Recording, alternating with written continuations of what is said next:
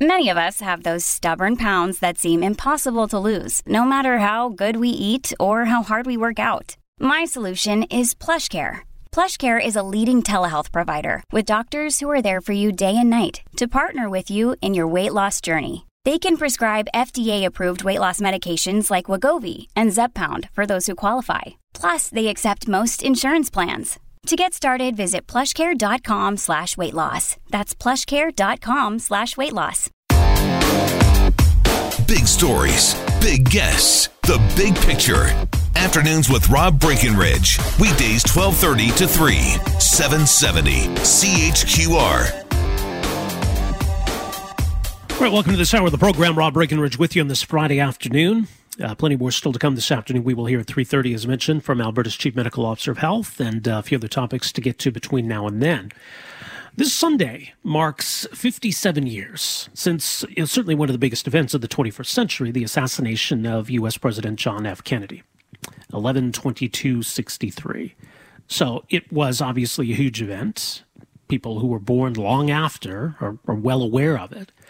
I mean, one of the reasons why there's still fascination with it, though, of course, is not just that a sitting president was shot to death, but just all of the conspiracy theories around it.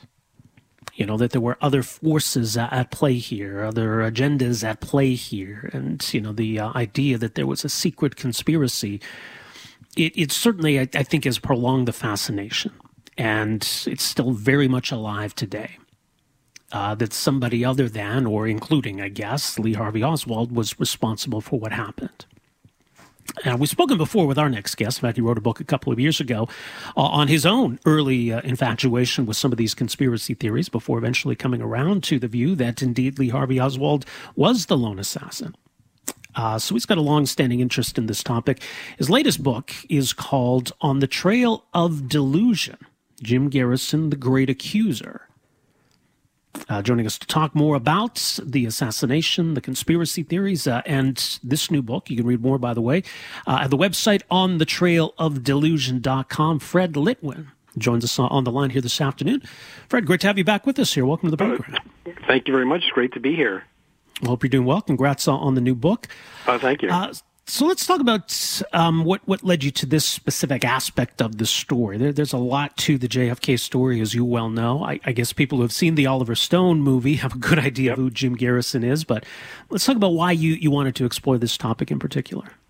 Well, it's an absolutely incredible story. It's a story of an innocent gay man, Clay Shaw, who was charged with conspiracy to kill Kennedy in 1967 by the District Attorney of New Orleans, Jim Garrison. And it took 2 years to come to trial. Shaw was then acquitted, and then Garrison charged him with perjury. It took 2 years for him to get that charge quashed, and then he got ill and died of cancer with most of his life savings gone. It's a tragic story, and I told the story in my last book, but what I wanted to do in this book was I traveled around to every archive in the United States that had primary Jim Garrison documents. And I told not only this story, but other stories of other people he went after. And I provide a lot of primary documents so that people can see exactly what happened. So let's take it back to the beginning. So as you mentioned, Jim Garrison is a district attorney in Orleans Parish in Louisiana. So obviously the assassination took place in Dallas. So this not necessarily in his jurisdiction. But how does he then insert himself? How does he become a part of this story here? Well, Lee Harvey Oswald lived in New Orleans for 5 months prior to the assassination. And in fact, there were 2 leads in New Orleans that Garrison investigated back in 1963 with the FBI. And so when there was all this conspiracy fever in the fall of 1966, Garrison got caught up in it and he thought, you know what, let me go back to those leads back from 1963 and reinvestigate them, and maybe I could find something. And he went back and looked at those leads, and nothing really happened, and he ended up, unfortunately, manufacturing evidence.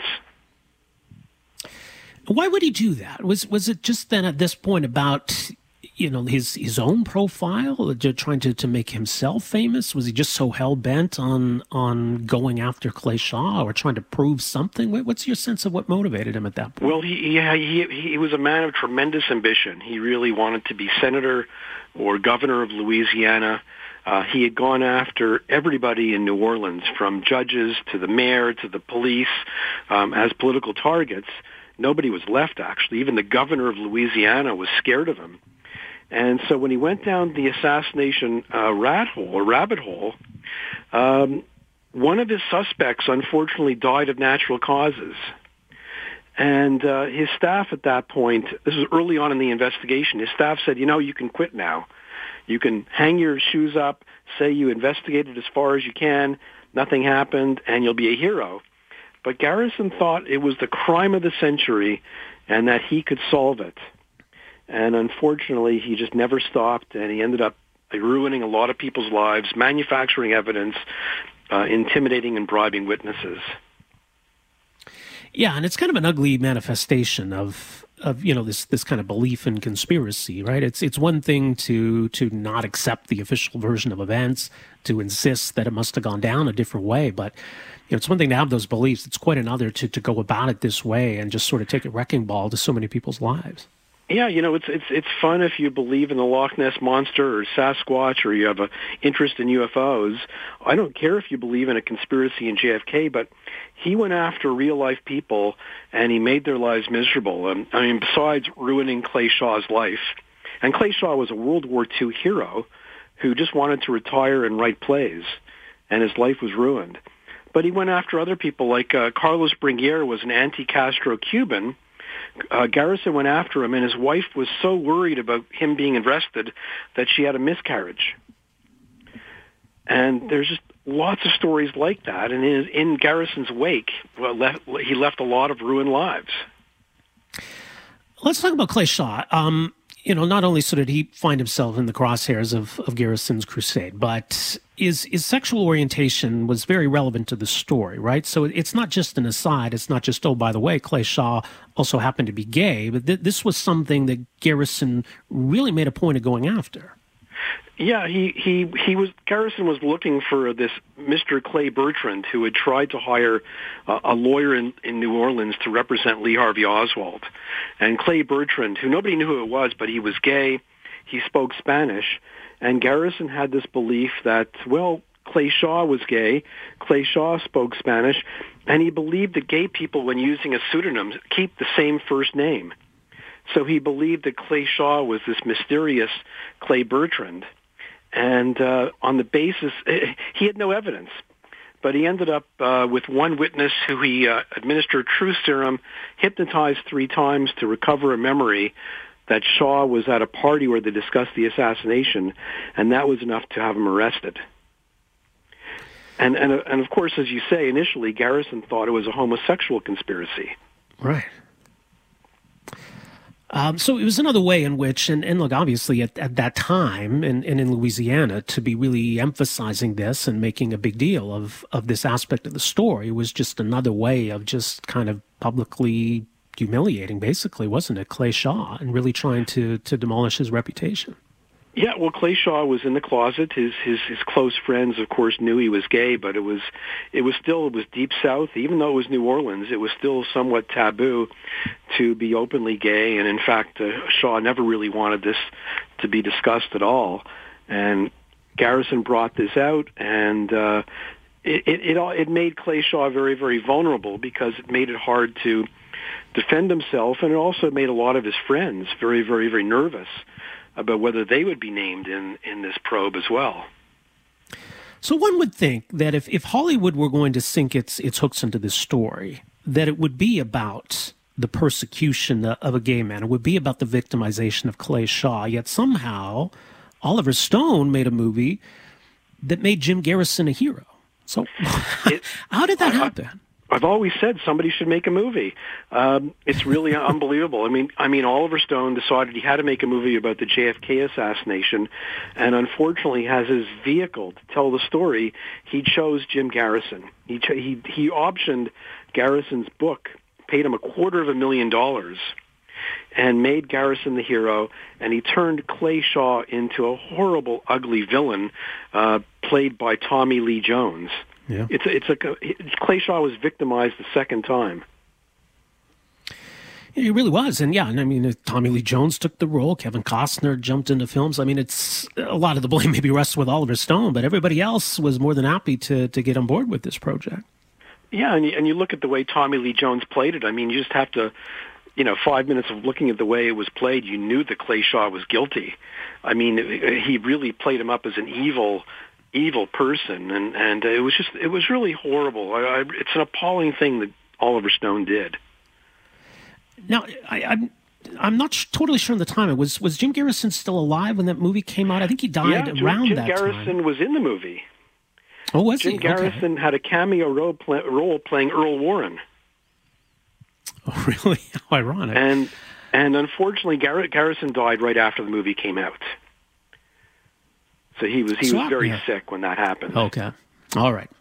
So between the whole hubbub of the original Clay Shaw trial, so this is now the late 60s, I think 69 was the trial, and then early 90s then when the movie comes out.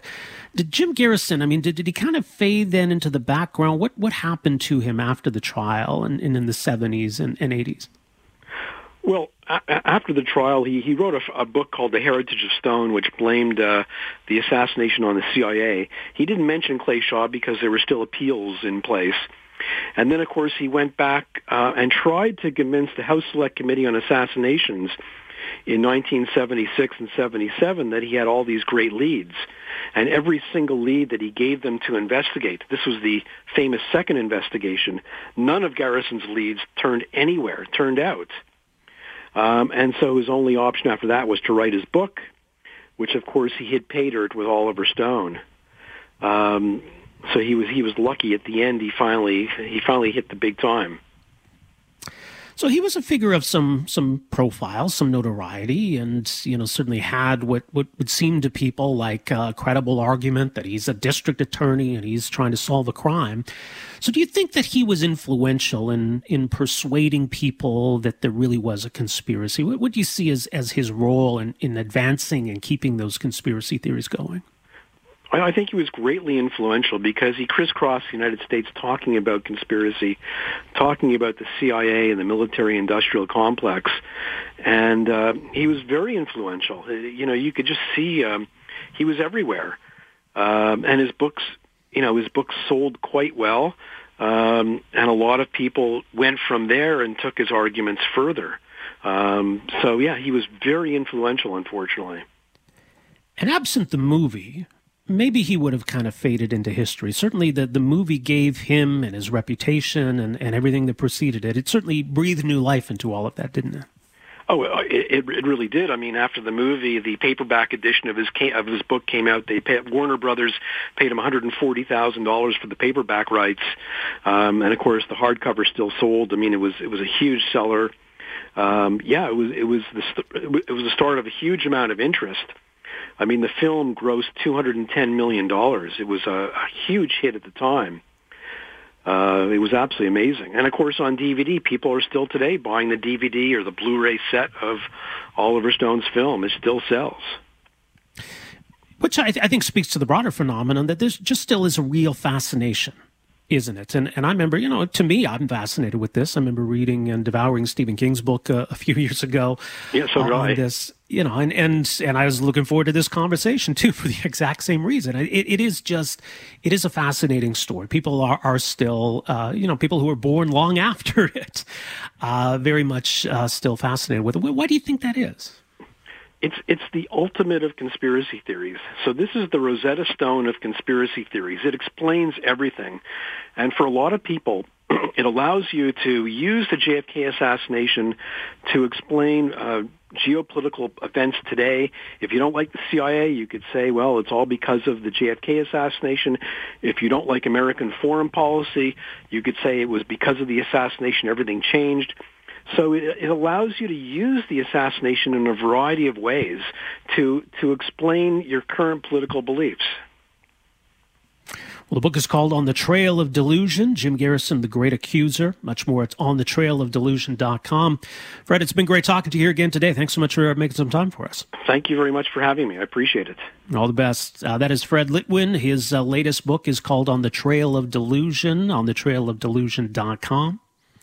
Also, his previous book, I Was a Teenage JFK Conspiracy Freak. So he's long been fascinated with this, like a lot of people, and sort of went from believing that, yeah, maybe there really was a conspiracy to ultimately, no, it doesn't look like there was, actually. But certainly, yeah, the story of Jim Garrison and what happened to Clay Shaw is a story that deserves some specific attention in all of this. And so it's explored in Fred's new book.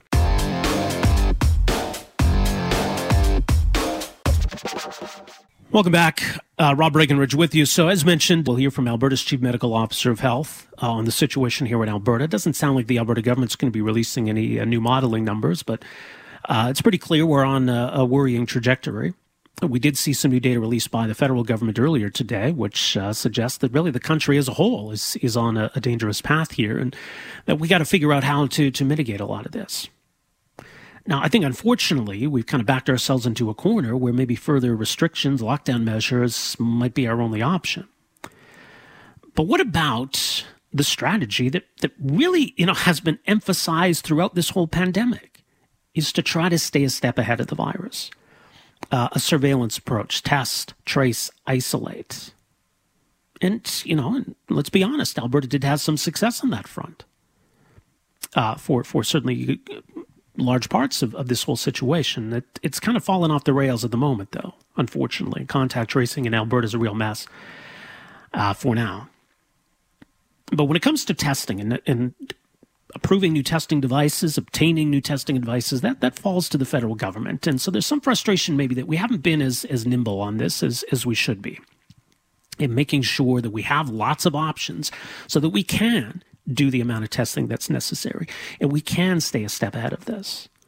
We seem to be getting closer to the point of having at-home testing as an option, and so what more do we need to do to make sure that that's something that we can incorporate into our response?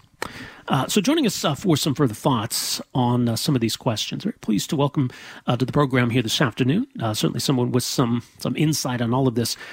Joining us on the line here this afternoon is Dr. Prabhat Jha, epidemiologist at the University of Toronto, director of the Centre for Global Health Research at St. Michael's Hospital.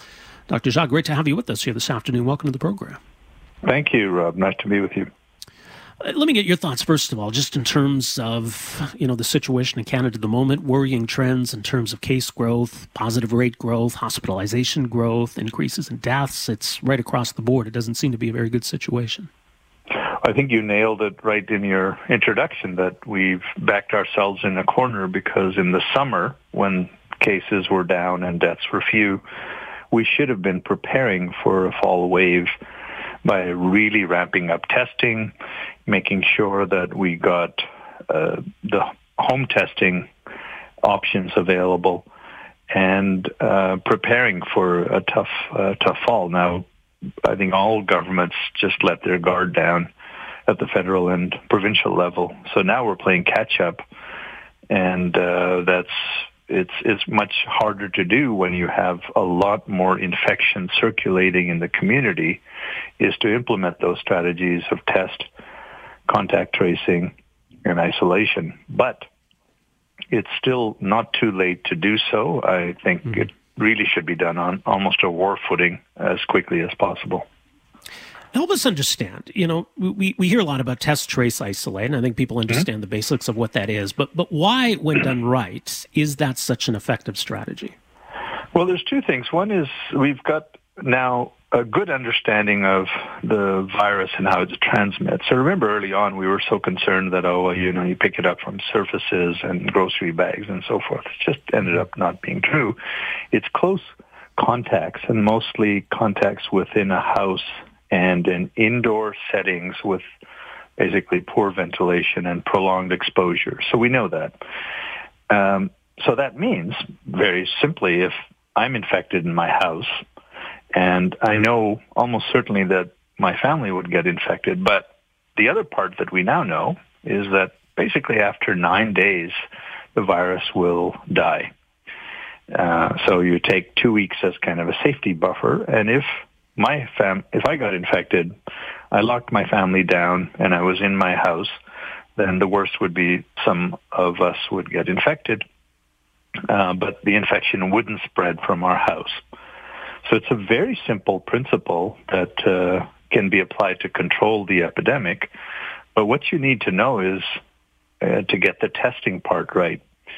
We were supposed to be at a level of testing about 200,000 people a day in Canada, and we're nowhere near that. That was an aspiration that was set out, but we're nowhere near that. All the provinces are lagging behind their relative quotas. So this is where home testing might well have an important role. And again, I believe that Health Canada has been too slow to approve and review the home testing kits. I mean, they are being widely used in other parts of the world. And the basic principle of it is pretty simple, is first, you have to trust Canadians, which one of the early reviews said, we won't be able to, the Canadians won't be able to use this right. I think that's a bit paternalistic. If you have, most Canadians are responsible, and if they had a home test, then I think they would follow those procedures. Test. If you're positive, isolate, and keep your family isolated. Now, if you get really sick, of course you have to go to the hospital, but for the vast majority of cases, we're really talking about that scenario. Yeah, one of the concerns, like obviously any new testing device has to be reviewed and approved by Health Canada. There's a process there, but we've also set a standard, which has been a bit of a barrier. The idea that any test that gets approved in Canada has to have a certain threshold, a certain sensitivity. And maybe it's a case of letting perfect be the enemy of the good. How has that gone in the way of all of this? It really isn't a big concern, because if most of the concerns would be that you get false positives that basically you light up saying, okay, actually I've not been infected, or I have been infected, or the test shows I've been infected, whereas in fact I've been not. So the approach for that would be reasonably simple. Do another test, or, meaning repeat the test, or go in and get a test at the confirmatory lab, meaning through the provinces. And I think there's an important piece that we've also not done enough, which is to get the contact tracing apps enabled so that you can actually report a home test. So now think about this. The federal COVID tracing app is actually quite good, and it's completely anonymous. No one's getting that information except the person who has the phone. It works by Bluetooth, so that if I enter into my phone, I've been tested positive, then it'll know from the Bluetooth history whoever I've been in contact with, and just send them a note saying you were exposed to somebody who tested positive. Doesn't tell you who, doesn't tell any details of the person. Then that's an incentive for me to go get tested. So I think getting the federal contact tracing adapted, or this app adapted to enable home test results to be entered and verified. That's a very simple thing. Right now you enter a provincial number with your test result, because they don't want quacks to enter in all sorts of stuff. But this can be modified. You take a picture which has your confirmed test, and it's verifiable in a sense, and just make it a crime to report tests that are or basically false tests or prank tests. Just make it a crime that you can potentially crack down on. And if we made the app also work on older phones, then you have a lot more people being able to control their decisions intelligently. And I do trust Canadians. I think most Canadians would do that. If I'm in a household, and let's say I have to go to work for my research purposes, so I take the public transport and go down to my office and use masks and all of those things.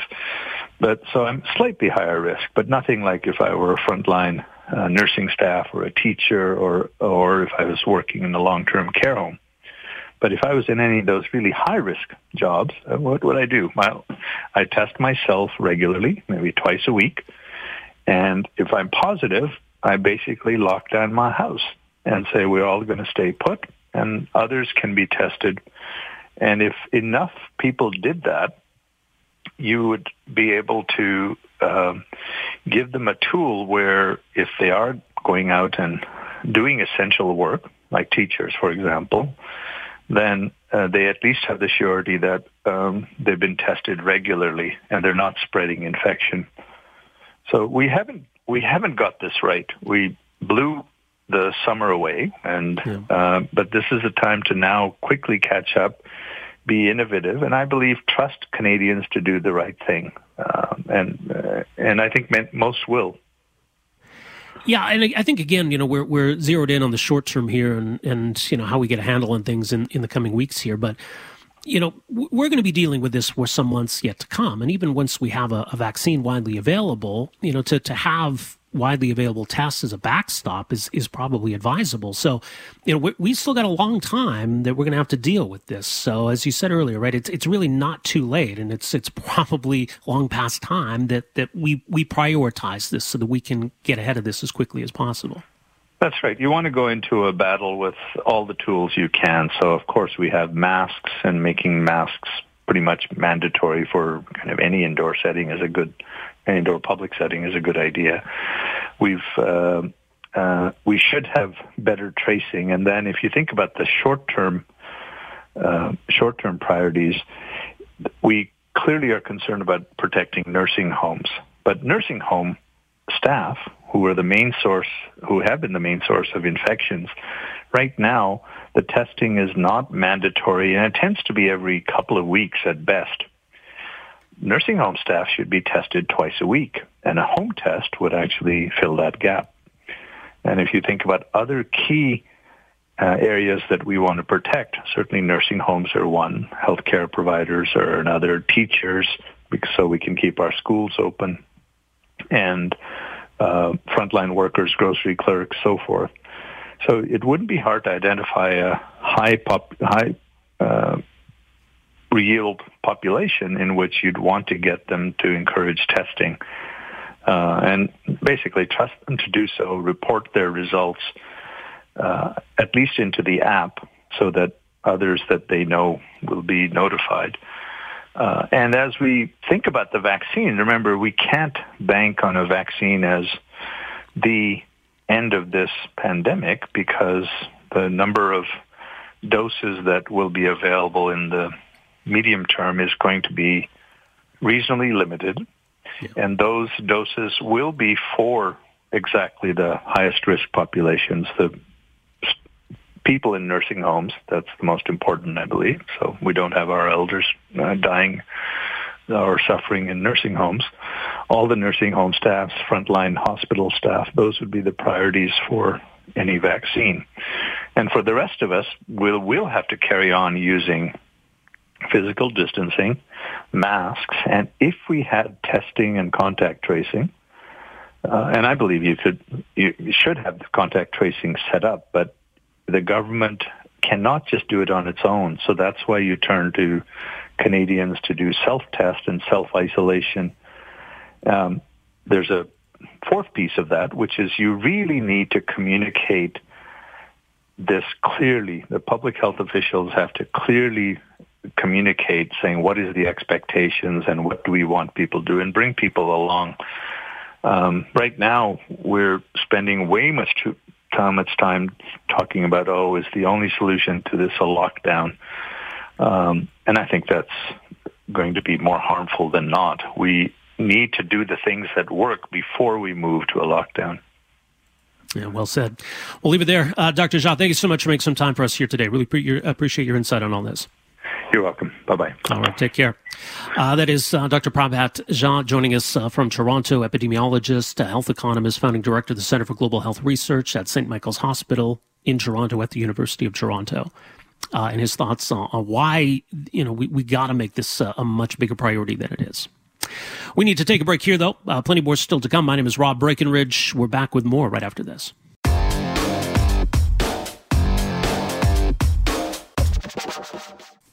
All right, welcome back. Rob Breckenridge with you on the Chorus Radio Network. It's certainly that time of year. And it's going to be that time of year when folks start heading out in the backcountry, whether it be skiing or snowmobiling or climbing, cross-country skiing, all kinds of different activities. And maybe more so this year with a lot of other travel options being limited, like we saw in the summer with folks getting out and camping and enjoying the backcountry. We may see a lot of that this winter. So with that in mind, the Association for Canadian Mountain Guides launched a new Backcountry Safe initiative. You can go to backcountrysafe.ca. There's a lot of resources there on what folks need to know before they head out into the backcountry. And the risk of avalanche is something that certainly people need to be aware of. So to help with this safe initiative, and to help get the message out about how things can go wrong and what people need to know, a couple of individuals are lending their voice to this campaign. They were part of a group that was caught in an avalanche in British Columbia in 2016. A situation that took the life of Doug Churchill. Well, joining us on the line this afternoon to talk more about it are two of those who were directly impacted by this situation. Sheila Churchill is the widow of Doug Churchill. She joins us on the line here this afternoon. Hi there, Sheila. Welcome to the program. Good afternoon, Rob, and thank you for giving us the opportunity to talk about our Backcountry Safe initiative. Yeah, and also joining us this afternoon is Mitch Putnam, who was also a survivor of this avalanche and is lending his voice to this campaign. Mitch, good to have you with us here as well. Welcome to the program. Thanks, Rob. Thanks for having us. So, look, obviously, this is something that had an incredible impact on your lives, and obviously, especially for you, Sheila, but the importance of sharing your experience and letting others learn from what happened here. Why was it important to you? And we'll ask you first, Sheila, to be a part of this and to speak about what happened 4 years ago. Well, as you mentioned earlier, 10 members of our ski trip group were engulfed by an avalanche, and that there were multiple serious injuries with 5 full burials and 5 partial burials. And although every one of us was quickly unburied in 10 minutes, my husband Doug died of critical injuries 3 days after in the ICU.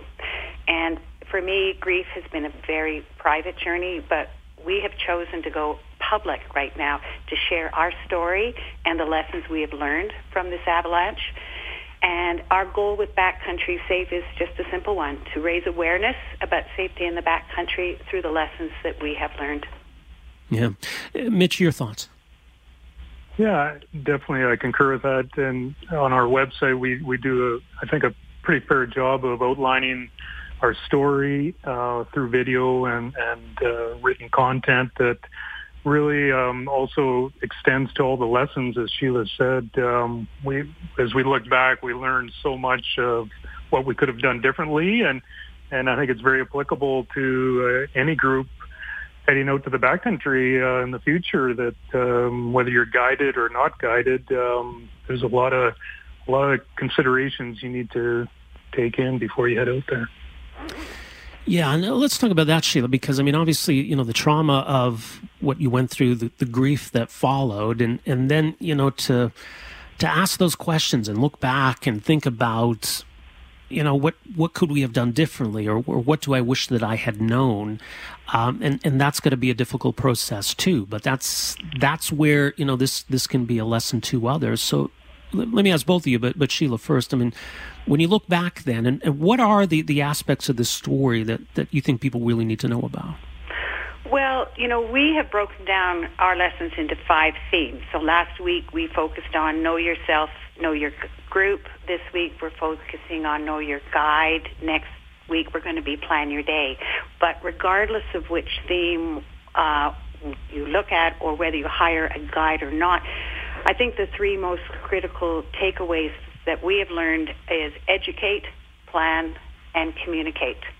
And understand that the critical importance of group dynamics and the human factor when you're out together in the backcountry. Yeah, Mitch, expand on that. So let's talk about where these lessons apply here and what people need to draw from your own experience. Yeah, I think it really starts with your pre-trip planning, and even the morning of. There's great resources to access the Avalanche Canada website is a phenomenal resource for getting some up-to-date avalanche ratings and snowpack analysis, and you need good weather forecasting, and then just observations throughout the region from other people contributing and guides and so forth. So you can gather a lot of information before you even start your trip, and then the day of, you need to do some analysis as you are moving through avalanche terrain, and you need to be prepared to change your route path and decision making based on what you're seeing and how the group's doing.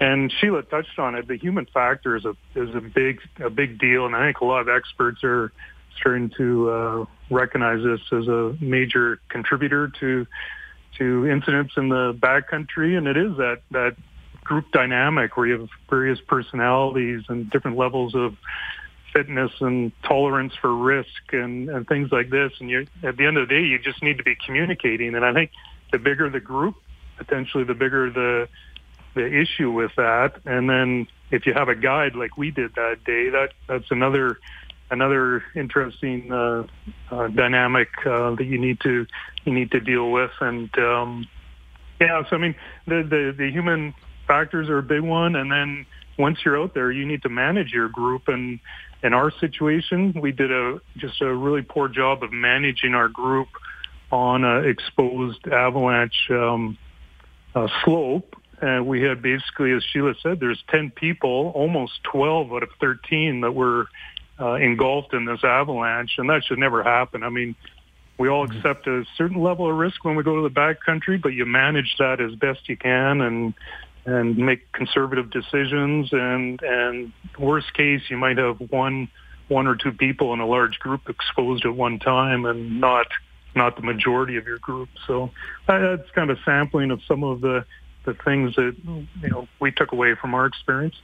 Yeah. And Sheila, the point about a guide, I mean, it's an important component of this kind of a journey, but at the same time, maybe it's one of the aspects where, there can become that people can be lulled into a sense of security that, okay, we have a guide, so everything's taken care of, right? Yep, and I totally agree. I am the perfect example.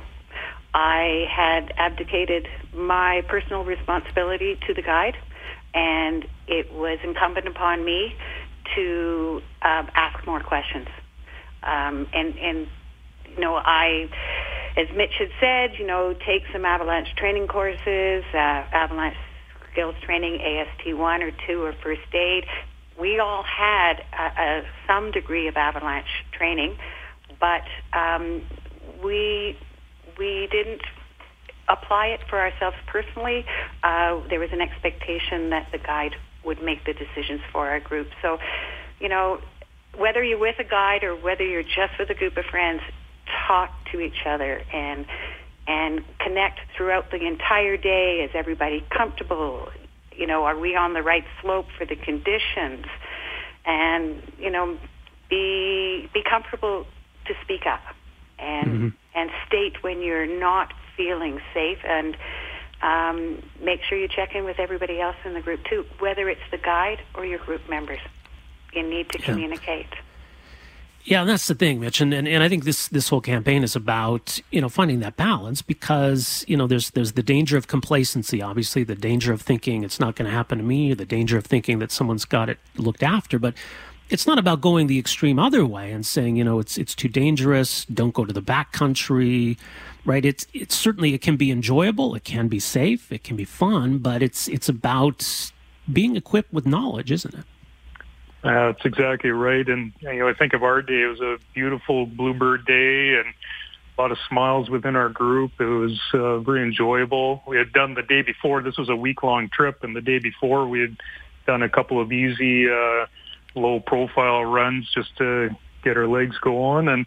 And so, we were in a different space. Our age group was in the 50s and 60s. We weren't young thrill seekers, if that's a fair guess. But then all of a sudden we found ourselves on this, steep, exposed, long shoot. And before we knew it, we were in a real tragedy. And there are consequences that hit you so quickly. Like we had, obviously, the worst case, we lost Doug, but we also had multiple injuries within our group, and some of them are lifelong lasting. And so, yeah, there's certainly consequences, and you can get lured into, as you say, a sense of complacency.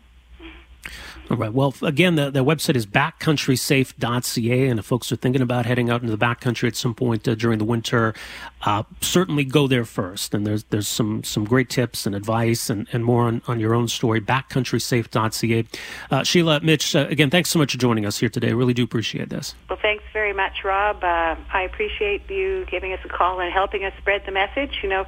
Get people to our backcountrysafe.ca website and stay safe out there this winter. Yeah, that's what it's all Thanks, about. Rob. All the best to you both. Thanks very much. Thank you. All right, take care. All right, so there you go. That's Sheila Churchill and Mitch Putnam, who are two of the survivors from this avalanche incident back in 2016, the group of 10. So various injuries, as he said, just quite I'm sure, a very traumatic experience to go through that. And then obviously the grief of losing a friend and Sheila losing her husband, Doug Churchill, who died in that avalanche. And so, yeah, I mean, I'm sure this is difficult to talk about, and I'm sure it's also difficult, and, to kind of reconcile that, right, where you're still sort of beating yourself up over all these years. Should I have done this? Should I have done that? Should I have, taken that bad feeling I had in my gut more seriously? But, in the hopes, though, that others can learn from what they went through, so that we can ensure that the folks are able to safely use the backcountry. This isn't a message of it's dangerous, stay home. This is a message of saying, look, it can be enjoyable. It can be a lot of fun. It's a great winter getaway. But you got to know what you're getting into. Thanks for downloading and listening to the podcast. Don't forget to subscribe, rate, and review for free at Apple Podcasts, Google Play, or wherever you find your podcast. You can also find me on Twitter at Rob Breckenridge, and you can email me, rob@770chqr.com. Talk to you next time. Afternoons with Rob Breckenridge, starting at 12:30 on News Talk 770 Calgary.